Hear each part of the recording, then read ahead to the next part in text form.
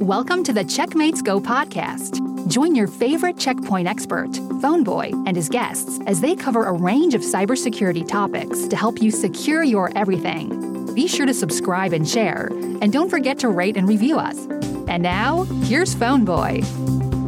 And welcome to Season 5, Episode 13.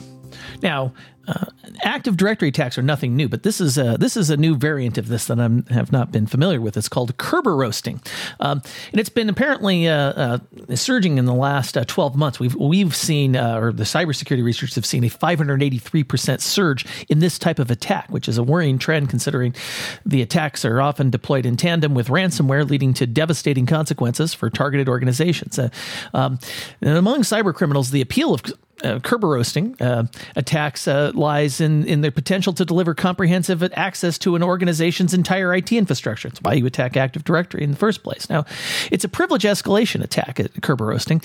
It exploits vulnerabilities in the Kerberos authentication protocols utilized by Windows devices to gain access to IT environments based on service principal names, or SPNs. Developed at MIT in the 1980s, the Kerberos authentication protocol aimed to facilitate secure identity verification without transmitting plain text passwords over a network. Over time, the protocol became the default authentication mechanism for operating systems, including Windows and Active Directory. This attack vector isn't new because it's been, we're talking about Kerberoasting, it's been around since 2014. And the first Kerberoasting attacks focused on government agencies and financial institutions. Eventually, this type of attack declined in popularity among hackers. However, recent observations indicate a resurgence driven by weaknesses inherent in the complexity of modern computing infrastructure. Most recently, state-backed cybercriminals leveraged Kerberoasting in a series of supply chain attacks. Kerberoasting has also been observed in connection with other attack types like ransomware and data exfiltration. One cybercrime group in particular has made extensive use of this technique. Known as Vice Spider, these hackers are thought to be accountable for nearly 30% of all observed Kerberoasting-related network intrusions. Now, typically, cybercriminals who deploy Kerberoasting attacks aim to gain control of a network services accounts by interacting with a domain controller's ticket-granting service. They use an authenticated account and then request service tickets associated with SPNs connected to vulnerable accounts. The service tickets contain encrypted data. Offline, the attackers subsequently break through the encryption to reveal plain text passwords, providing them with unfettered access to critical systems. Now, among cybercriminals, cyberroasting attacks are lauded for their stealth. The attacks operate without generating any noticeable alerts or conspicuous activities within the network. Cybercriminals launching Kerberoasting attacks are also starting to incorporate automation within attack techniques. As a result, Kerberoasting attacks can be challenging to detect and tough to mitigate. Now, to counter the growing risk posed by Kerberoasting attacks, a multi-layered cybersecurity strategy is a must. Make sure you strengthen password policies for both service and user accounts so that weak passwords often facilitate the success of these attacks. It is a brute force attack after all. Cybersecurity professionals also need to recognize Kerberoasting attack indicators such as unusual ticket requests, failed login or unauthorized access attempts, and unusual network traffic patterns. Further, organizations can enhance their security by adopting encryption for network traffic, helping to thwart attackers who try to intercept and expose sensitive information. Now, security automation is something that I do Checkmates sessions on, and we talk about the management API best practices and such. And this is, and honestly, automating security as much as possible is definitely a good idea, and it's definitely required just because of the complexity of the systems and so on. It can certainly streamline time-consuming manual cybersecurity tasks and offer efficient threat prevention, investigation, and incident response mechanisms. And they can also empower security staff to dedicate time to strategic, higher-level cybersecurity tasks that otherwise might be sidelined. However, organizations got to be careful in making sure that they're adhering to best practices, not only to ensure that organizations can harness the full potential of automated cybersecurity solutions, but also enable staff members to work in symbiotic way with the solutions. Now, there are 7 actionable security automation best practices that will help your organization integrate the strengths of automation with those of human intelligence that will maximize the opportunities to thrive within complex, high-pressure, and precision-centric enterprise ecosystems. So first of all, you need to optimize the synergy. And so automation excels in executing routine tasks. For example, creating network objects or creating very simple rules and that kind of thing. Humans are still needed to bring in unique insights, contextual understanding, and strategic thinking. Now, it's the synergy between automation and skilled staff that's key in an effective, modernized cybersecurity strategy. Now, reallocate resources to evolve and rethink human roles and to ensure alignment across ecosystem elements. Now, you also might want to commit to some team training. Now, you got to prepare your people for the shift from manual to automated response by providing team members with comprehensive training that's tailored to individual roles. Now, of course, reinforce the technical aspects of new automated solutions and the implications, and clarify precisely what a security automation solution can handle and where human intervention is critical.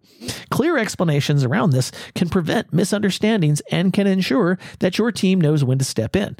You may want to prioritize any automation initiatives that you have. Assess and decide on which security issues are the most pressing in your environment.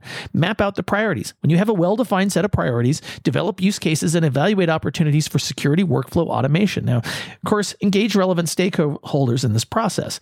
Although bringing in a wider working group may slow down efforts, an inclusive approach ensures that key perspectives are heard, resulting in broader consensus and buy-in and adoption. This can prevent future roadblocks and resistance to automation adoption. And take a measured approach when you do this. When it comes to security automation, most organizations can't automate everything at once, but this may work to a given organization's advantage. And moving forward with automation in high impact areas provides opportunities to build internal support for it and to showcase the effectiveness of automation tools. The initial results can reaffirm stakeholder buy-in and foster the momentum necessary to further expand automated initiatives. Now, a measured approach can serve as a foundation for a successful and adaptable automation strategy, one that aligns with your organization's specific needs and objectives, and have playbooks. Now, that's not to be confused with play blocks. Now, ahead of the beginning of the workflow automation process, ensure that workflows are as strong and solid as possible. And this will help when optimizing processes. Then develop playbooks. These will serve as the foundation upon which your automation efforts will be built. Now, playbooks help set the stage for successful automation process development that's predicated upon a solid foundation of well-documented and optimized workflows. Now, of course, your higher level project should be planned. Automation presents opportunities for your security team to contribute to your organization at a much higher level. Strategically consider how analysts may be able to redirect efforts into previously overlooked or underattended value-add areas. Now, for instance, analysts may be able to spend time uncovering the root causes of persistent types of threats, such as phishing. Proactive investigation of root causes can assist with addressing underlying vulnerabilities. These kinds of activities can significantly contribute to the elevation of an organization's cybersecurity posture. Consider security orchestration. Now, integrating security orchestration alongside security automation enables organizations to seamlessly coordinate complex security workflows across multi-cloud environments. This can improve operational efficiency, communication, and collaboration, and can also yield reduced response times.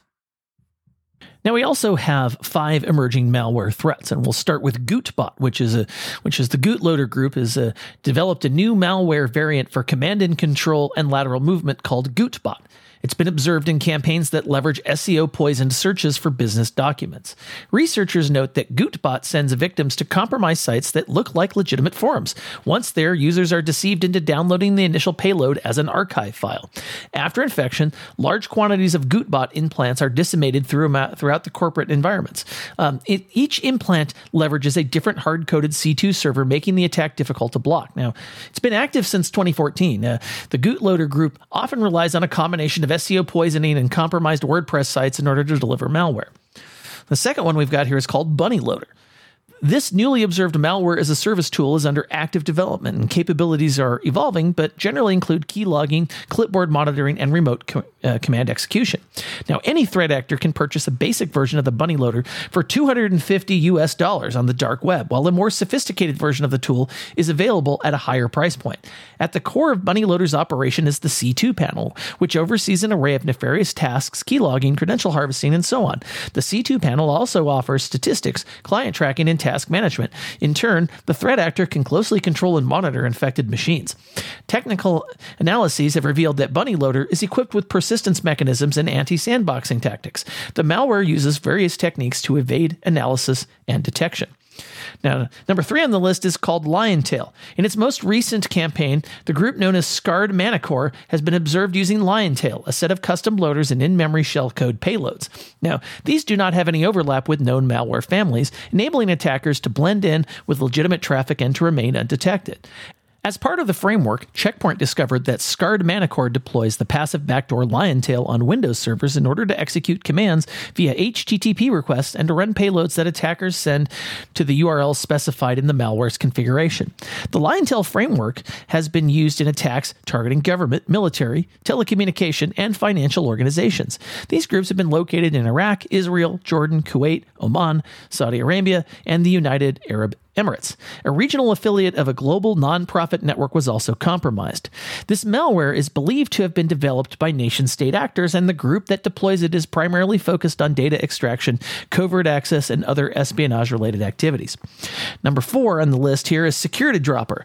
This dropper as a service, or a DAS, it's a new acronym for me, infects mobile Android devices by posing as a legitimate app. In most cases, the app mimics a Google app, an Android update, a video player, a game, or even a security app. Now, once downloaded, the dropper installs a payload, which is some form of malware. Now, the dropper does this by securing access to the read and write external storage and the install and delete packages permissions. Now, a second stage payload is installed through user deception, as the user is prompted to tap a reinstall button after seeing a fake error message about the app's installation.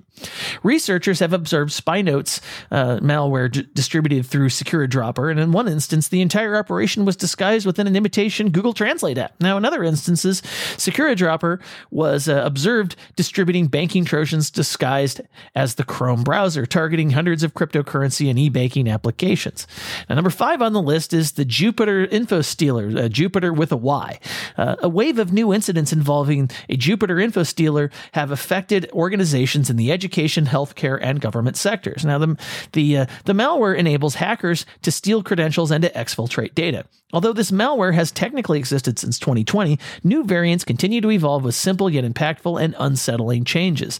In the most recent incidents, the researchers found the info stealer posing as legitimately signed files, using a valid certificate to avoid scrutiny and to enable initial access to a victim's machine. Jupiter infections occur via malicious websites, drive-by downloads, and phishing emails. Recently, an online copy of the U.S. government's budget for 2024 was found to be infected.